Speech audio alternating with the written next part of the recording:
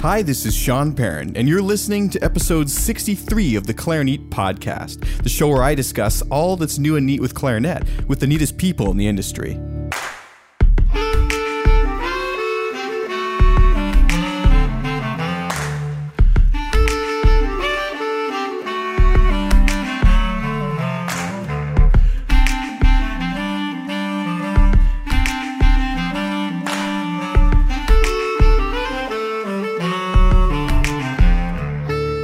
In today's episode of the podcast, I'm joined by the legendary Stanley Drucker, who is, of course, the former principal clarinetist of the New York Philharmonic Orchestra, a position he held for over 60 years.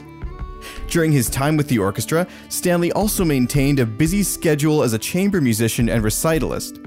He could, of course, be found performing at illustrious venues like Carnegie Hall, but you might be surprised to learn that he also performed quite often at venues such as churches and school auditoriums, which are places, of course, where you might not expect to find one of the world's greatest musicians. Today, our conversation focuses on this element of Stanley's work, and most notably the release of an exciting new 5-CD set called the Heritage Collection. This collection features live recordings made at many different venues, recorded over a 30-year span from the early 1970s to the mid-2000s. Stanley is joined in performance by world-class chamber ensembles such as the Juilliard String Quartet, and of course his wonderful wife Naomi Drucker joins him on one track per CD. She's also an accomplished clarinetist in her own right, and I'm thrilled to say that she, after my interview with Stanley today, joins me for a brief conversation of her own. If you'll be at this year's Clarinet Fest in Orlando, Florida, make sure to head to booth 419 where you can purchase copies of this new Heritage Collection. And Stanley will actually be on site at specific times to personalize and sign copies. Of course, he'll also be performing a feature concert at the event, which you don't want to miss. As a Clarinet listener, whether or not you can make it to Clarinet Fest, you can actually purchase a signed copy of the album until August 18th, 2017 by heading to digitalforce.com/clarinet. I'll be including a link to this along with detailed show notes for today's episode at www.clarinet.com. Before we get started today, I'd like to thank all Patreon supporters for helping make the show possible every week, and particularly our latest three supporters, Laura A., Josh N., and Justin P. Thank you so much for making the Clarinet Podcast possible, and of course, I'd like to also thank our sponsor, D'Addario Woodwinds. Thank you so much for listening, and I hope you enjoyed today's interview with Stanley Drucker. Sanding, shaping, balancing. For centuries, mastering your instrument meant mastering these crafts too. But now, D'Addario is refining craftsmanship for the 21st century by refining their reeds and mouthpieces with the world's most innovative techniques, so you can spend less time sanding, shaping, and balancing, and more time perfecting your own craft. To learn more about the new era of craftsmanship from D'Addario Woodwinds, visit D'Addario.com/woodwinds.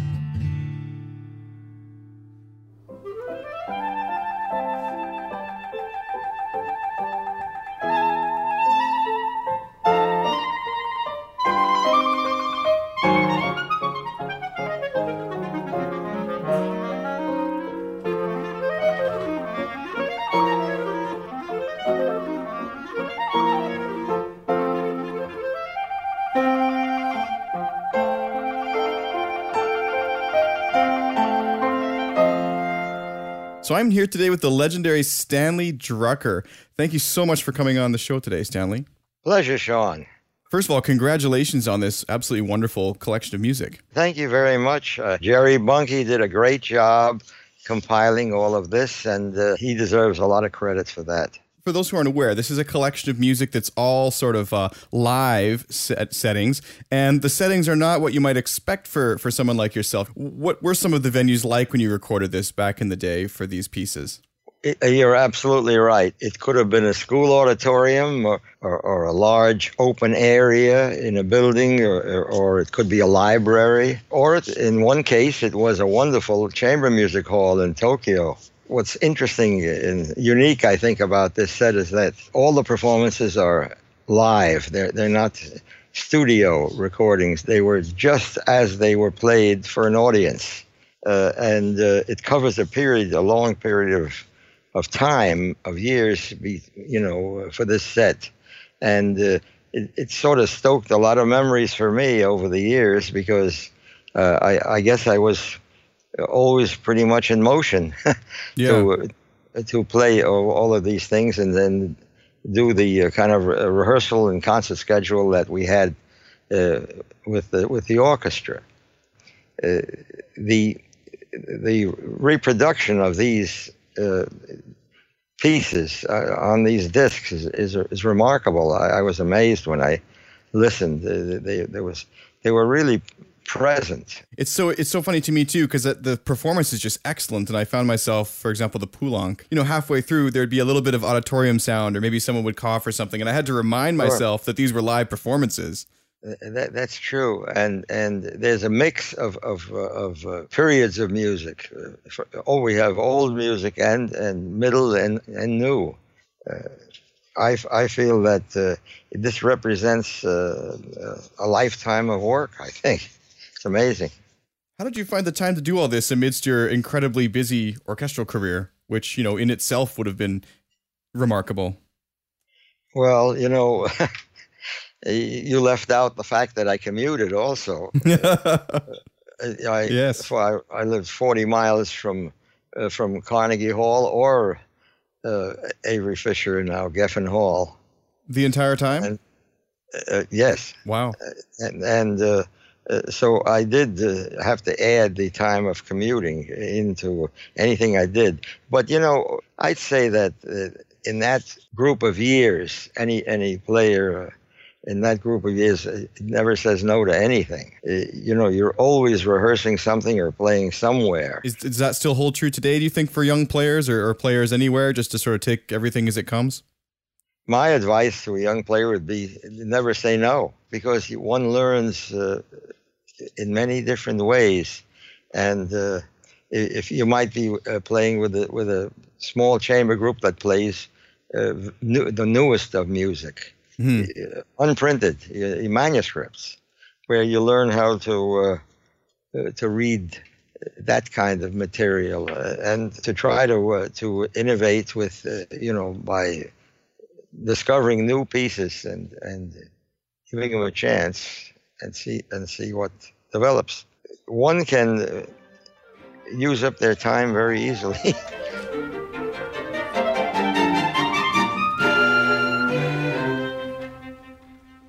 Do you enjoy performing for a larger audience or a smaller audience, or what is that like for you? These works, you're sitting very close to the audience. Yeah. They're part of the tapestry.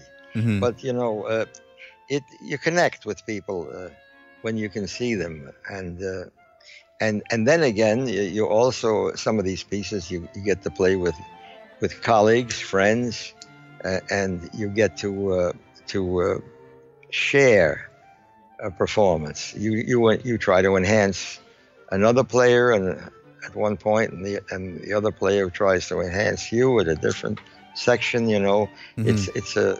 It's a true chamber music feeling, and that's what I love about this set is that it's not just clarinet and piano.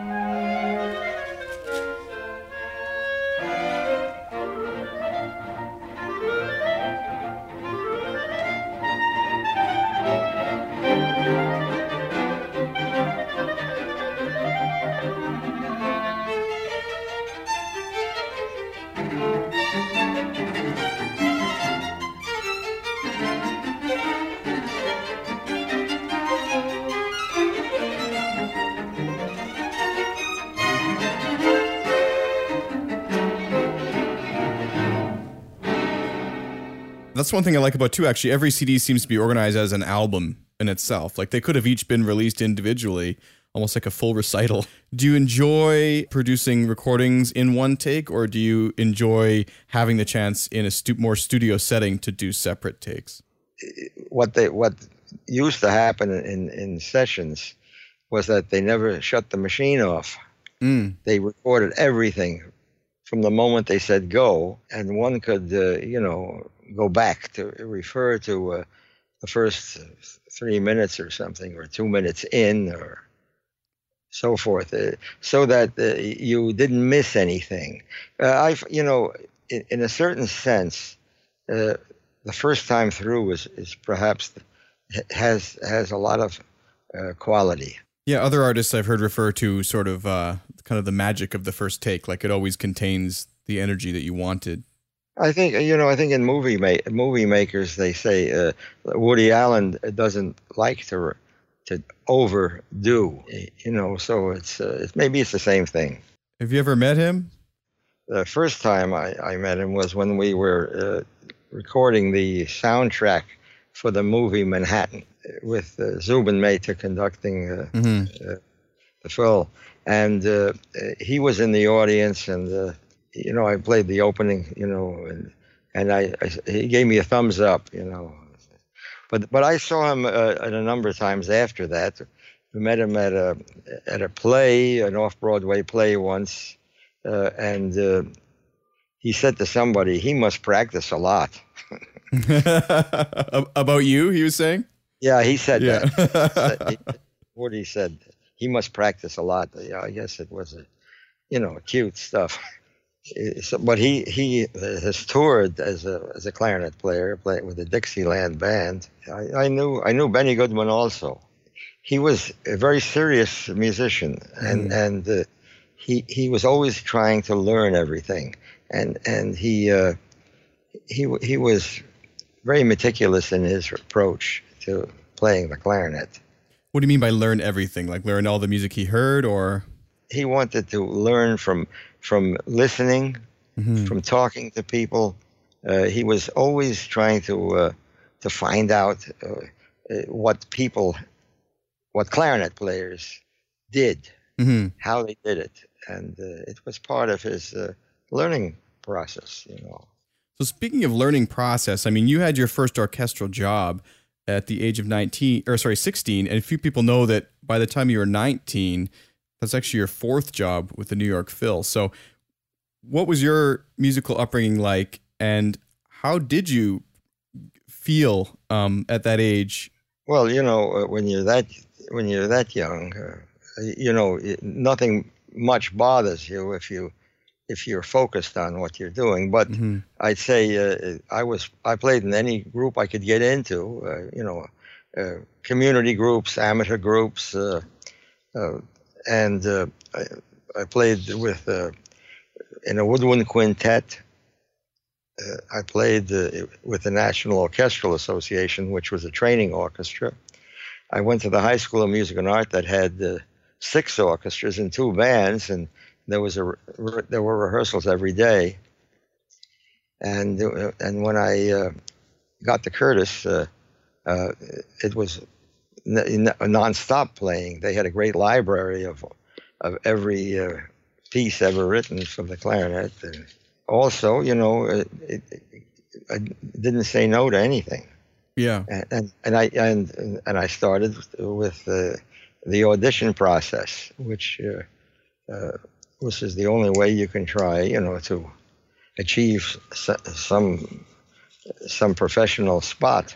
Do you have any advice for the young clarinetist who's out there today auditioning for orchestras?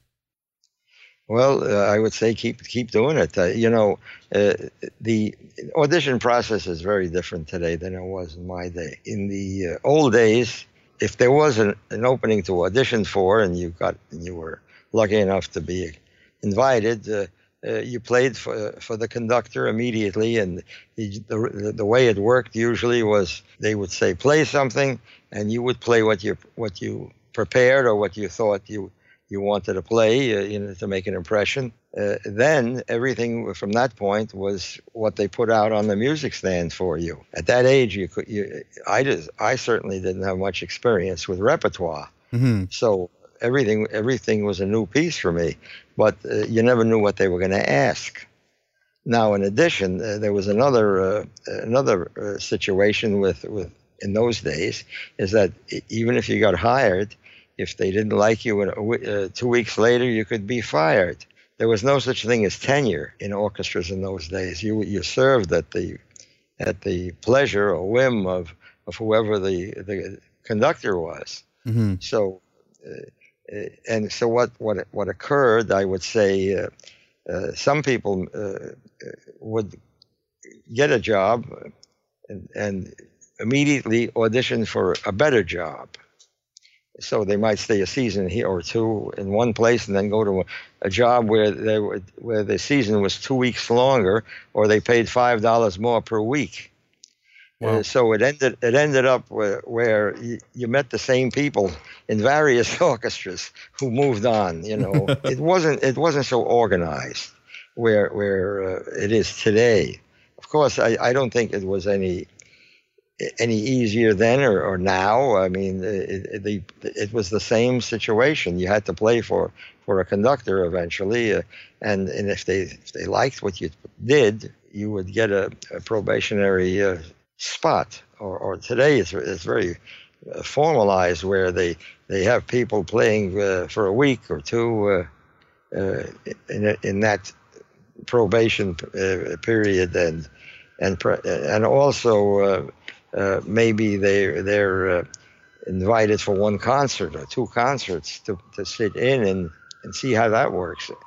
So it really because today with the major or the close to major orchestras, there's job security, there's tenure and so forth, but the old days they were a little different. Do you believe it's gone in a good direction generally? Yeah, I think it's okay. You're not dealing with an exact science. Everybody can play the same passages. Yes. Everybody.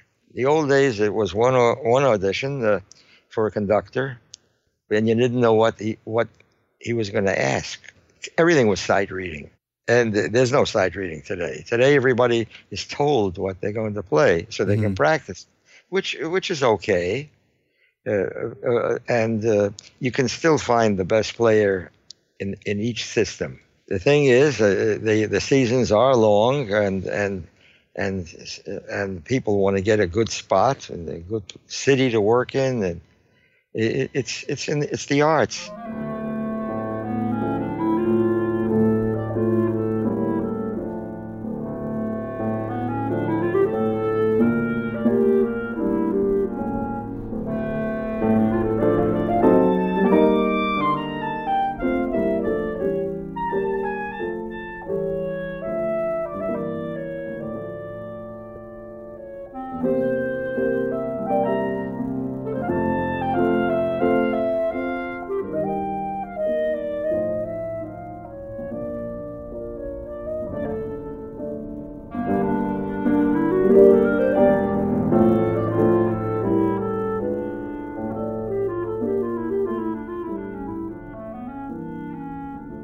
How do you deal with your nerves, and any advice for those who do get nervous?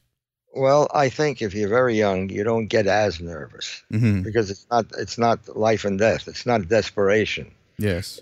I would say if two people auditioned and one was 20 and the other was 40, I put my money on the 20-year-old. That's interesting. Because it's not life and death. Playing music, playing an instrument, you have to do it when you're very young. To start, you have to start when you're very young. You can't finish high school and 4 years of college and then start to play and then try to win auditions. It doesn't work that way. You see, I saw my goodness, at Curtis they were 8-year-olds fiddling away in the halls, and pianists that couldn't reach the pedals that were marvelous. That's what it is. It's not exact. So the key is to start young for the nerves. The nerves are okay in a way also. I mean, if it stops one from performing something, then it's a problem. Then they probably are on the wrong career path. But everybody has nerves. It depends on several factors. It depends who you're playing for, where you're playing it, and somebody is listening to you that knows everything. Mm-hmm. Supposedly, a great maestro or a great pedagogue.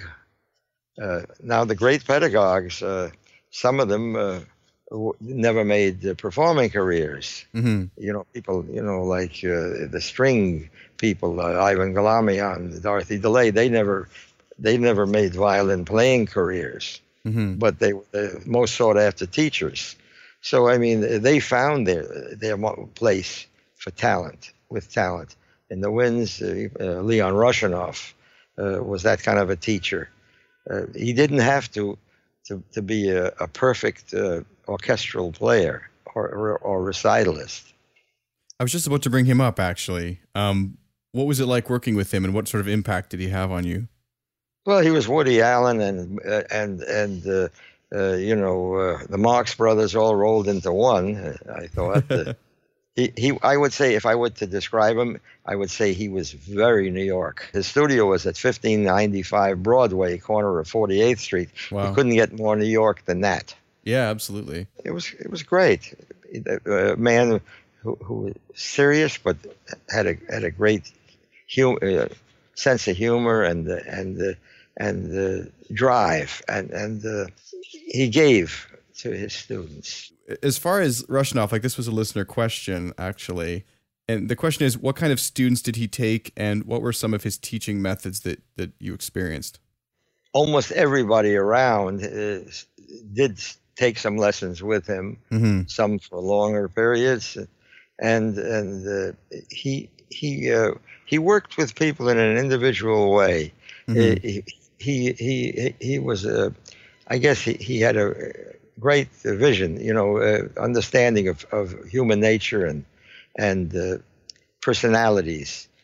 So he could draw out of each individual student what they could actually come up with. Mm-hmm. And he was, I would say, he was not the kind of teacher that presented a curriculum that was the same for everybody. He would write studies for a specific person, have them work on that, and have works that they could handle or not handle, as the case may be. He never made anybody feel inferior. Mm-hmm. One of his early students was Jimmy Hamilton, who was the clarinet soloist with Duke Ellington's band for many, many years. In fact, I remember a student recital in New York in the 40s, early 40s, where it was. I played in that as a little kid. I played a couple of pieces that Bellison had transcribed. He picked the pieces for me, and Rushinoff did. And Jimmy Hamilton was one of the people in the program. He played the Debussy Rhapsody. He was a talented player, I'll tell you. And so people from various worlds in music came to him. Doublers, people that had different talents.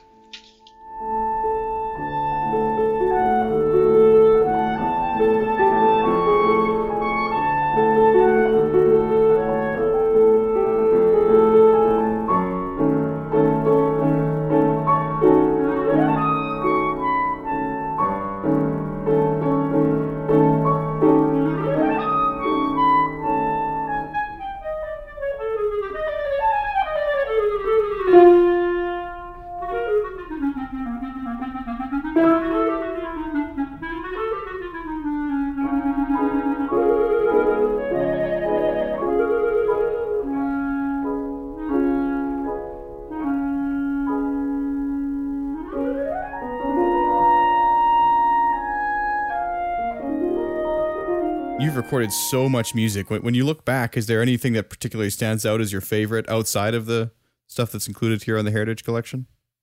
The cycles of things we recorded, complete Sibelius symphonies, the complete Schumann, the complete Beethoven, Brahms, the Mahler.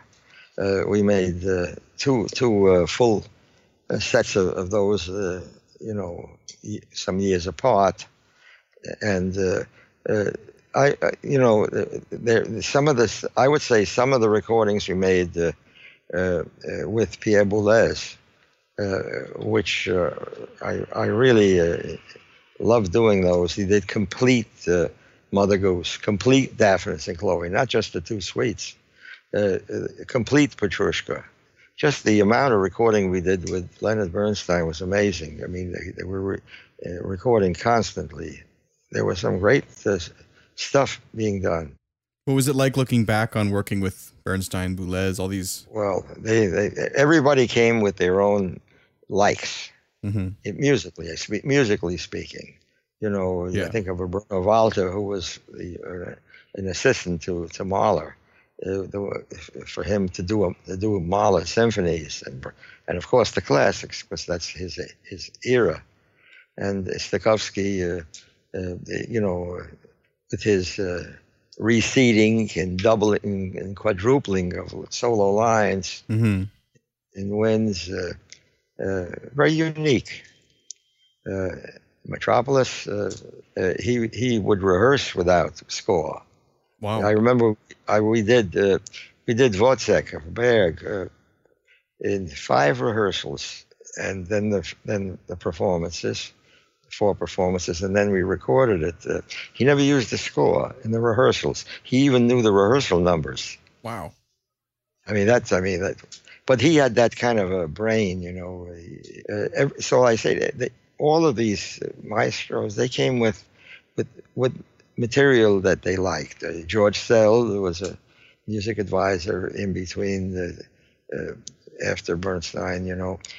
He was a classicist that had the great 19th century repertoire in his. It was great. And Boulez, of course, nobody was greater in the contemporary music in his ability to conduct the most difficult patterns rhythmically, perfectly, and one rhythm in one hand, another rhythm in another hand at the same time, and the performances were never psyched out, because he conducted the most difficult places the same way he did the easy places. So he was amazing that way, and of course, like every one of the I played for 9 music directors, and I don't know how many guest conductors. There are countless, and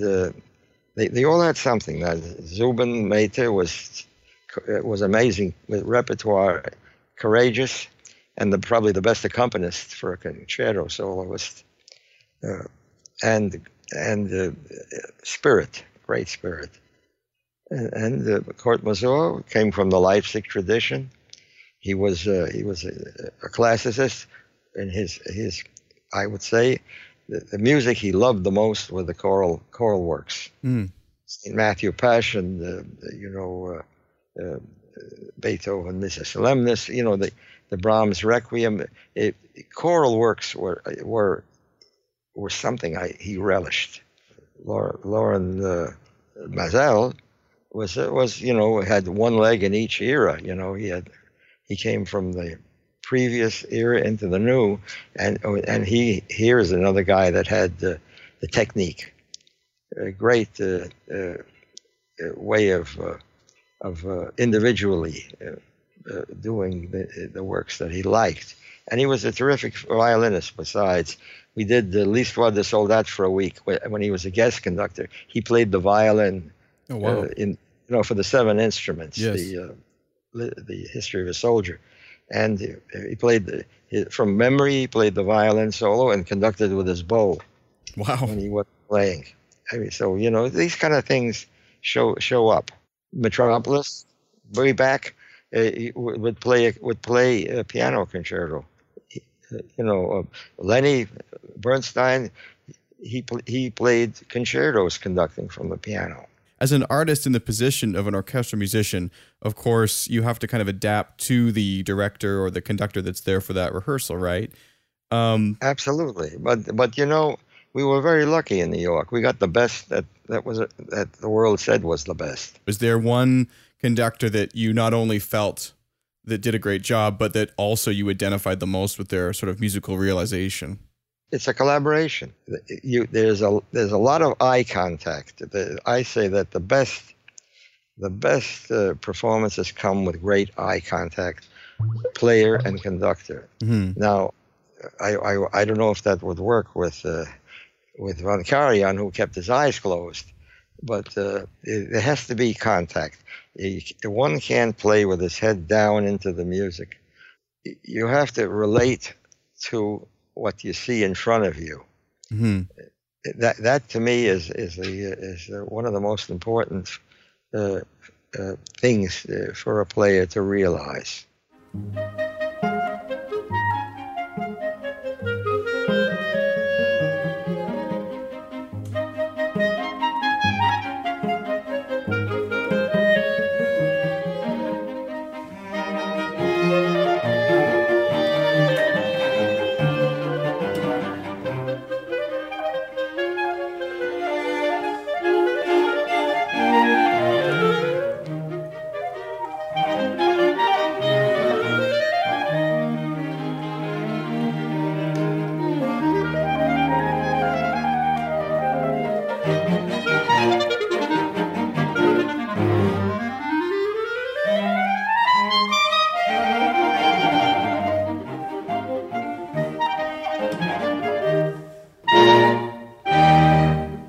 Is there any pieces in here that you feel that a younger version of yourself would have played differently, or that you would have played differently had you played them today? And I ask because one of the things I think about is I remember Glenn Gould, when he performed his original Goldberg variations and then recorded the same thing about 30 years later, it was a totally unrecognizable. It was completely different, So I'm wondering, how would Stanley Drucker have played these pieces today versus yesterday? I'm not sure. I think in some of them maybe a little more thoughtful, a little more careful. Maybe some of the tempos might be a little slower. It depends, because you think maybe you give it a little more gravitas. Where when you're very young, somebody tells you put that mouthpiece in your mouth and play. Without thinking, and that's what you do. That's why I get back to what I said. You have to really start young, and if you're lucky, lightning can strike. People say, "Oh, this is the ideal tone." There is no ideal tone. It's the tone you hear in your head and your soul. Mm-hmm. Everybody's tone is different, there is a middle of the road situation where, where basically you're not going to sound that, nobody's going to sound that different. They years ago when I was a kid, there weren't so many recordings to listen to. Mm-hmm. The only clarinet player recording was Reginald Kell. We were lucky for that because he made some great recordings of the Brahms and Beethoven and Mozart trios and the Brahms Quintet he made in 1937 with the Bush Quartet and other lighter pieces. I mean, he showed a side of clarinet that we weren't aware of, where the stiff, regimented kind of playing seemed to predominate in a certain sense, where everything had to be foursquare, and he showed a rubato. Mm-hmm. that was very personal, and it really had a soul and beauty. Now a lot of people didn't like his sound. They said he used an excessive vibrato. Well, maybe he did, but it was what he heard and what he wanted to express. Now, even the so-called icons of the past, Ralph McLean, I heard it. When I was at the Curtis, I attended every rehearsal of the Philadelphia Orchestra, and he used a hell of a lot of vibrato. Let me tell you, it went from a note that had a lot of vibrato to a straight note, and then back. It was not like a flute, constant vibrato. Yeah. It was to emphasize something. But of course, it was a different. He played in the Great Hall and Academy of Music. He never had to play louder than mezzo piano. Yeah. And he was always in the quality zone. But today they say it's a beautiful sound, but it was very focused. It wasn't dark or wide. But look, everything works. I mean, it depends on the individual. There's the ideal. You have to decide as a student, you have to decide what you want to sound like. But right or wrong, there is no right or wrong. There's a wrong note, and there's a wrong style. I'll put it that way.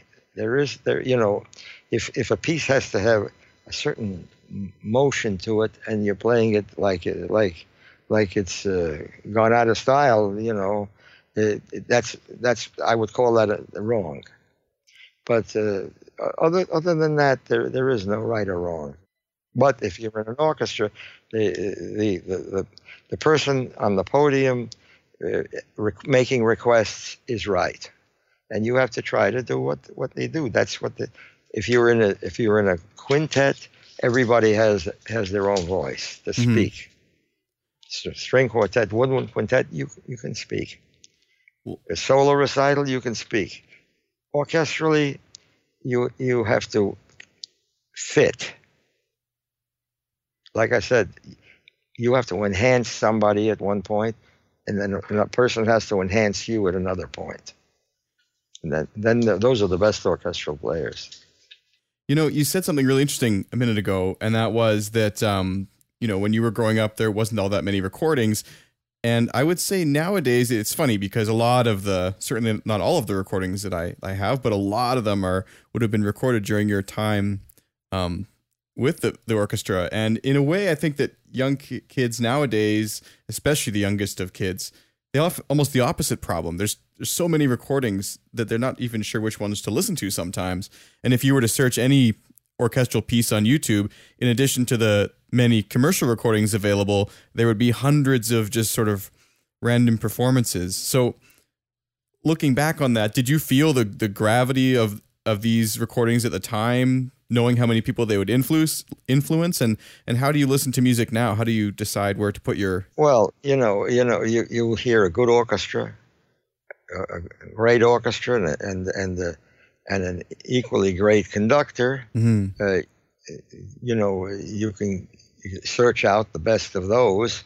Of course, one doesn't listen to a recording just because they want to hear a bassoon solo played by Mr. Bassoon, And though I would say if you're that focused and you want a certain player, then you get, even if the orchestra isn't as good, you go for it. But I think there's listening to different performances is very important. It gives you a frame of mind. Certain pieces have prominent solos for your instrument, clarinet, and it's a good idea to hear a couple of different styles of how the Rachmaninoff Second Symphony solo is played, or the opening of Tchaikovsky Fifth, or things like Shostakovich symphonies.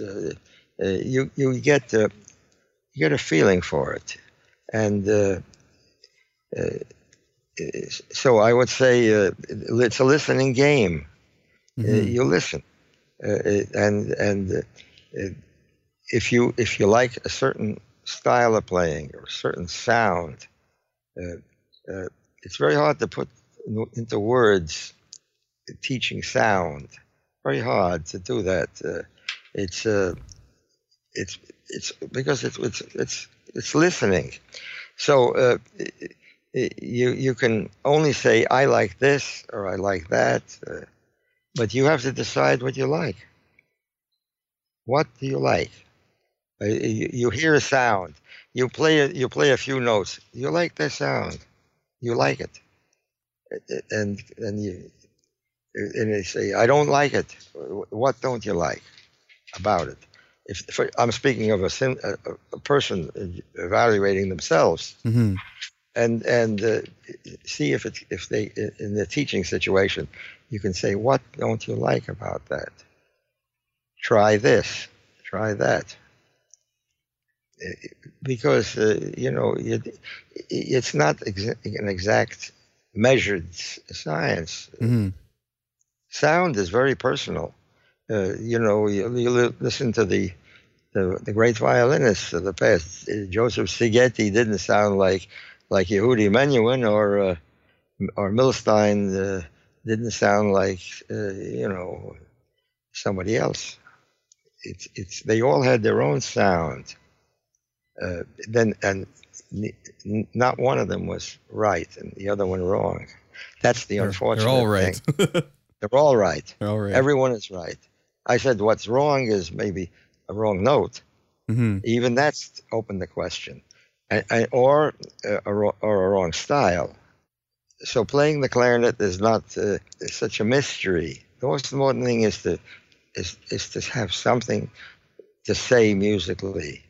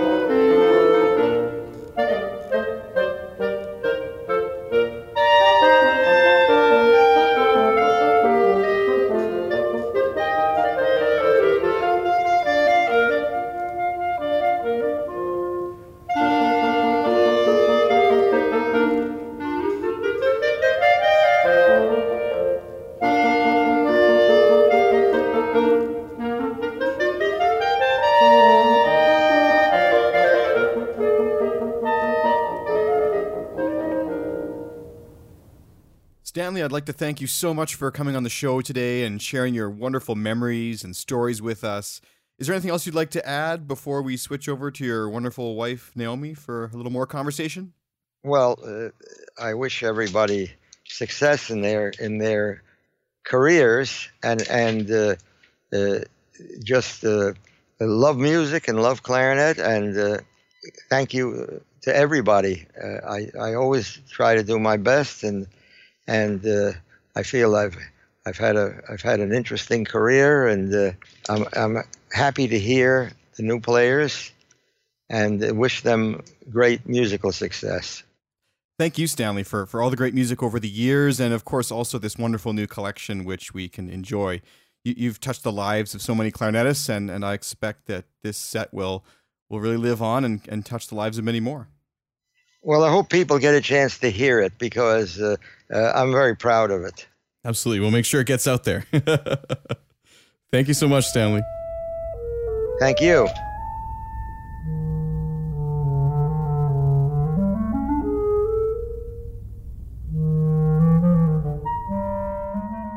At this point in the conversation, I turned the mic over to Stanley's wife, Naomi, who is an accomplished clarinetist in her own right. They spent a lot of time collaborating over the years, and this Heritage collection actually features one piece per disc of them playing music together. After a brief introduction back and forth, I got started right away wanting to learn more about her time studying also with Leon Russianoff.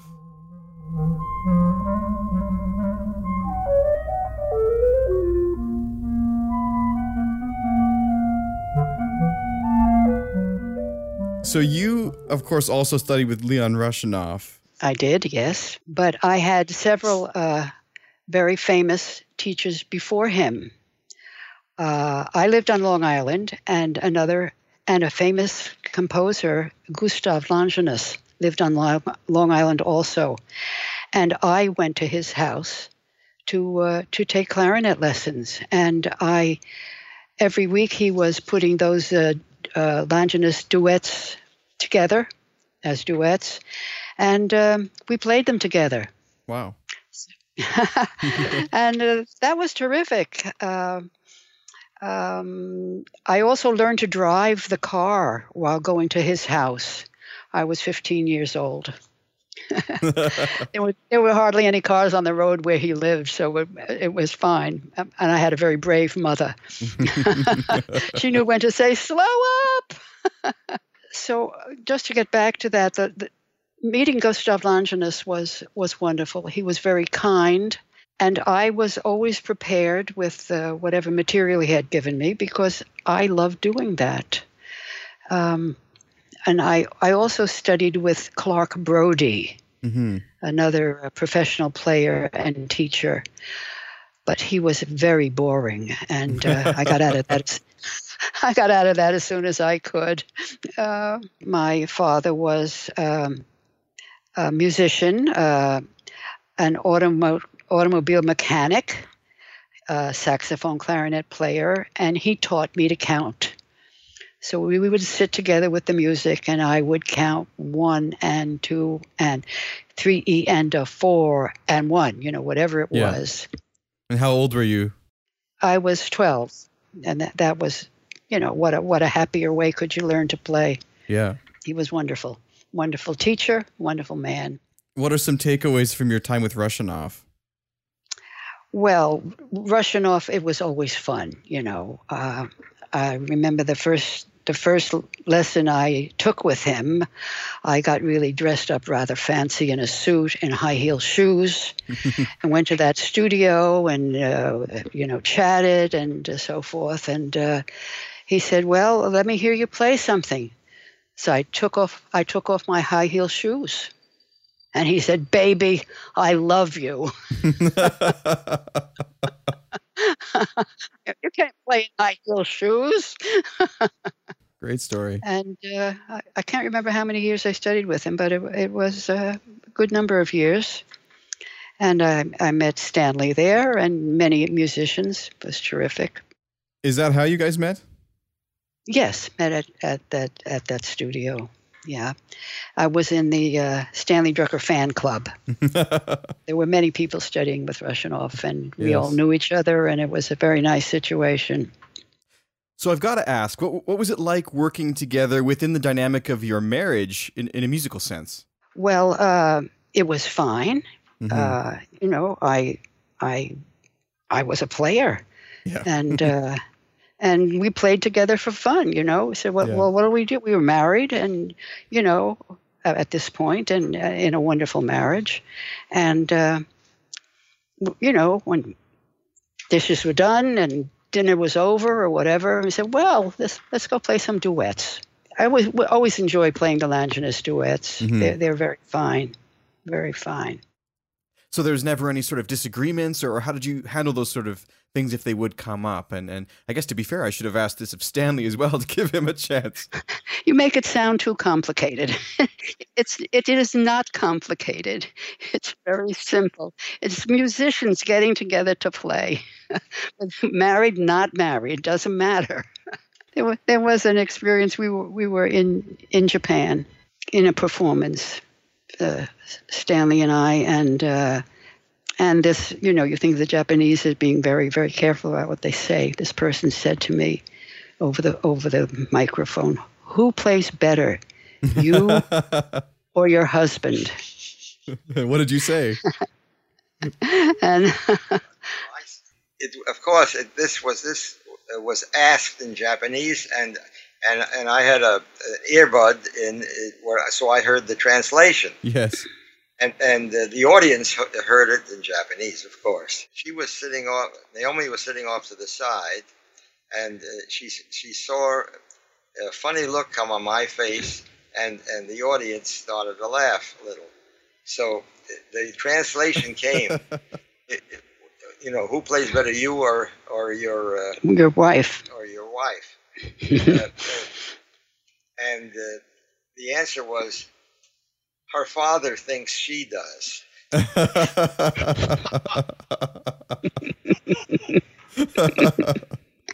When was this? When did this happen? It was in the 70s. Okay. We've been to Japan a lot of times on tours, but this was one of the early ones. Mm-hmm. What a great story. We toured and played the recital, and I gave a class in 11 cities. Wow. And one of the performances was with an orchestra and a string quartet, and we played the Poulenc Sonata for 2 clarinets at that concert. I do remember after one concert in Japan, there were two brave girls waiting backstage, and they touched me. They touched my shoulder. Oh, wow. They wanted to know I was real.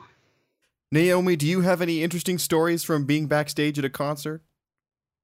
I met Aaron Copland, who was walking down the same hall I was. Wow. And I told him that my 12-year-old daughter, that he was my 12-year-old daughter's favorite composer. And I tell you, what a great smile I got from him.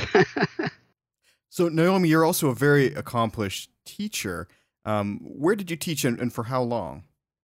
I taught at Hofstra University for 50 years and loved being a teacher, and always had students coming to the house in a private situation.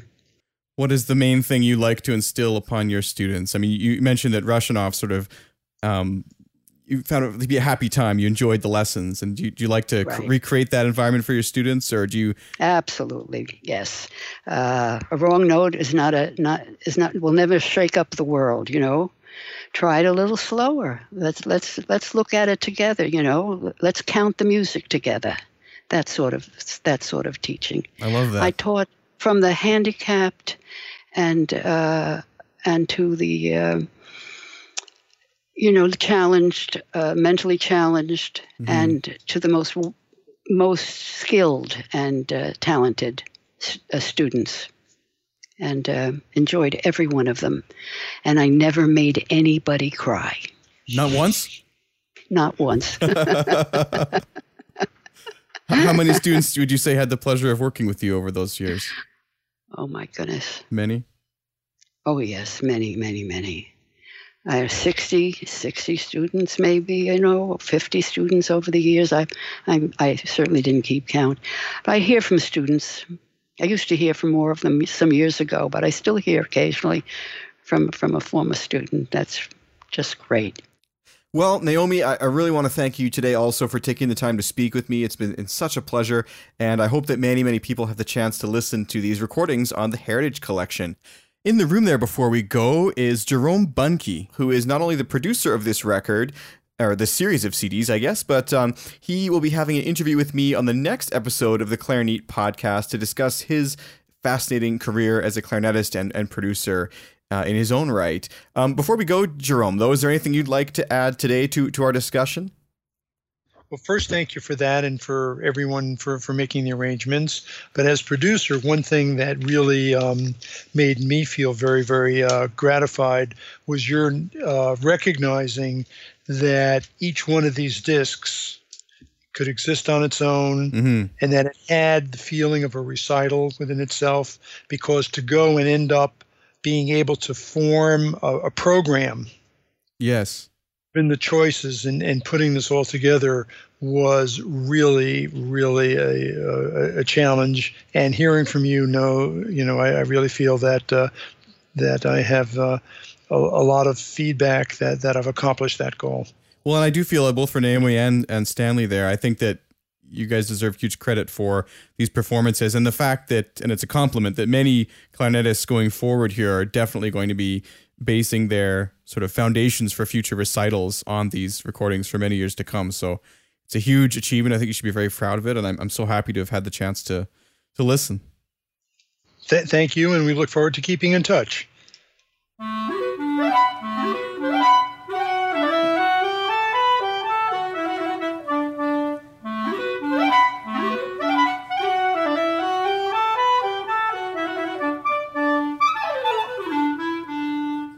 Thanks for listening to the Clarinet Podcast. For detailed show notes, head to www.clarinet.com. If you find that you enjoy the show, please consider making a small monthly contribution on Patreon to support its ongoing production. Depending on your level of support, you'll get access to bonus content, early episodes presented in high-resolution audio, live hangouts, and more. To learn more, visit clarinet.com and click on the Patreon link. Be sure to tune in next time for a conversation with Jerome Bunke, who of course was the producer on the Heritage Collection, which we discussed in this episode, but is also an extremely accomplished clarinetist in his own right. Jerome and I had a really great conversation, and I look forward to sharing it next week. Today's episode was brought to you by our sponsor, D'Addario Woodwinds. Thank you so much for listening. Sanding, shaping, balancing. For centuries, mastering your instrument meant mastering these crafts too. But now, D'Addario is refining craftsmanship for the 21st century by refining their reeds and mouthpieces with the world's most innovative techniques, so you can spend less time sanding, shaping, and balancing, and more time perfecting your own craft. To learn more about the new era of craftsmanship from D'Addario Woodwinds, visit D'Addario.com/woodwinds.